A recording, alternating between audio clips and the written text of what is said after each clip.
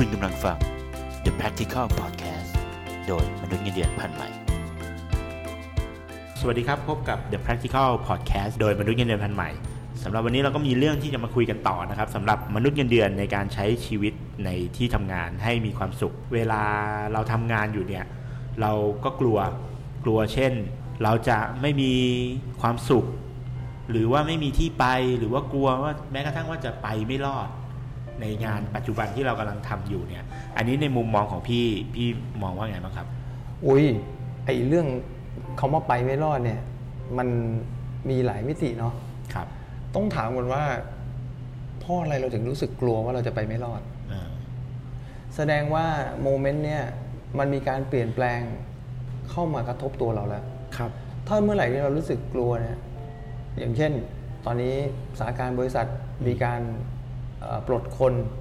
หรือสถานการณ์บริษัทเริ่มท่าไม่ดีโบนัสไม่มีเงินเดือนไม่ขึ้นสิ่งเหล่านี้มันเป็นสัญญาณบอกเหตุซึ่งมันทำให้เราเห็นแล้วว่ามันมีความไม่มั่นคงเกิดขึ้นกับตัวเราแล้วเราถึงเกิดอาการกลัวเกิดขึ้นแล้วทำไมเราถึงต้องกลัวถึงขนาดจะคิดว่าตัวเองไปไม่รอดมันมา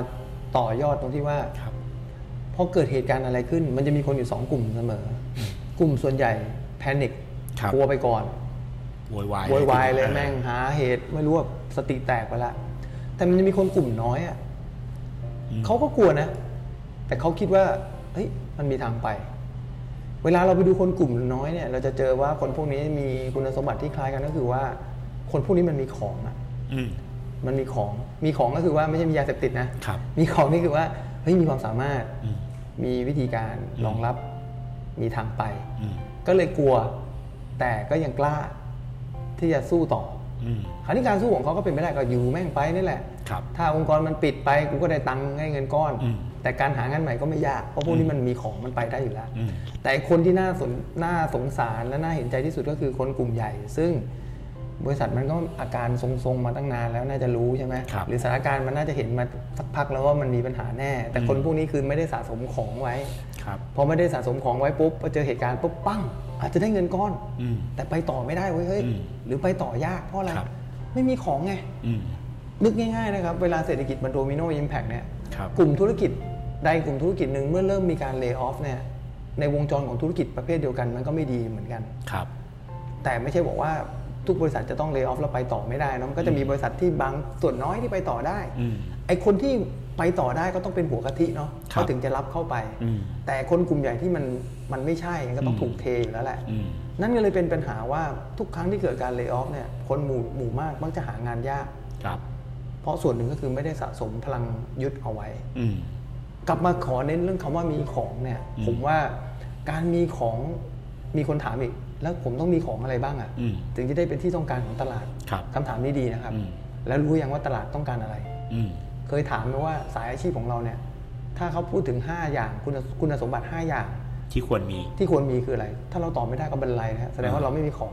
แต่ถ้าเราตอบได้เฮ้ยแสดงว่านี่คือบลูพรินท์ของอาชีพนี้เว้ยแล้วเราก็มาสร้างบลูพรินท์เราไงว่าไอ้5อย่างนี้จะสร้างมันยังไงดี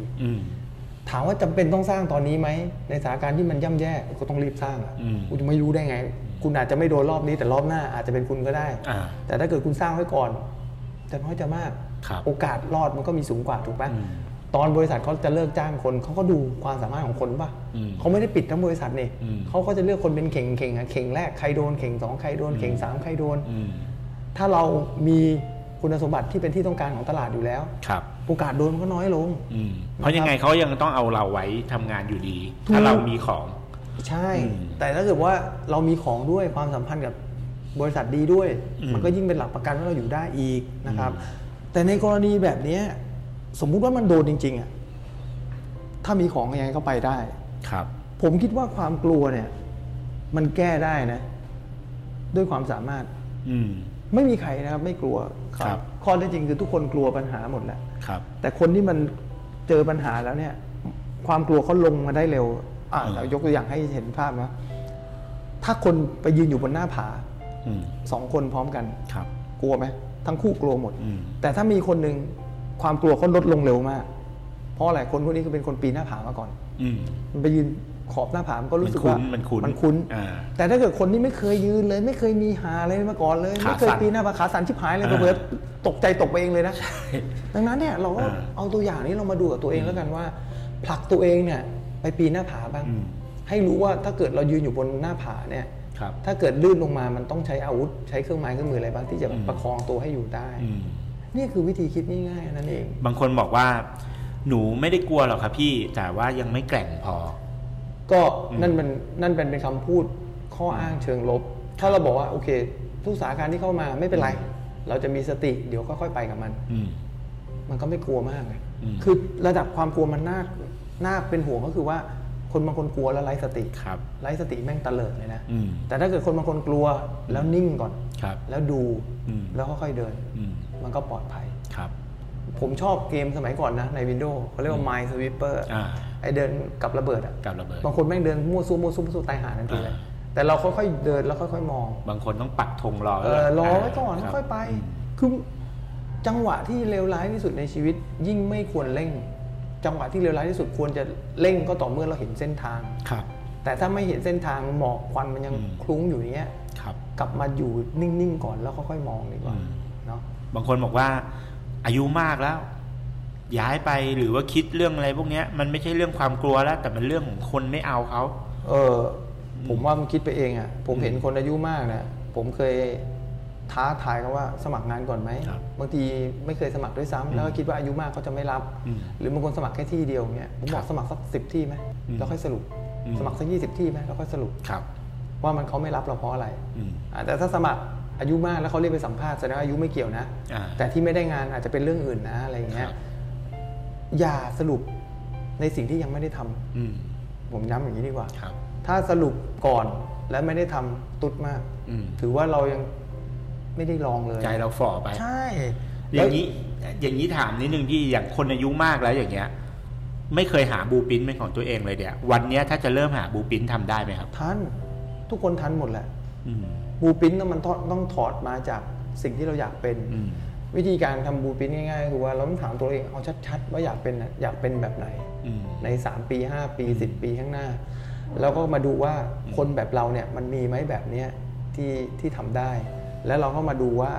วิธีการไหนที่จะทำให้ถึงจุดนั้นเร็วที่สุดโดยเรียนแบบคนอื่นที่เขาไปก่อนหน้าเราแล้วง่ายๆแค่นั้นเอง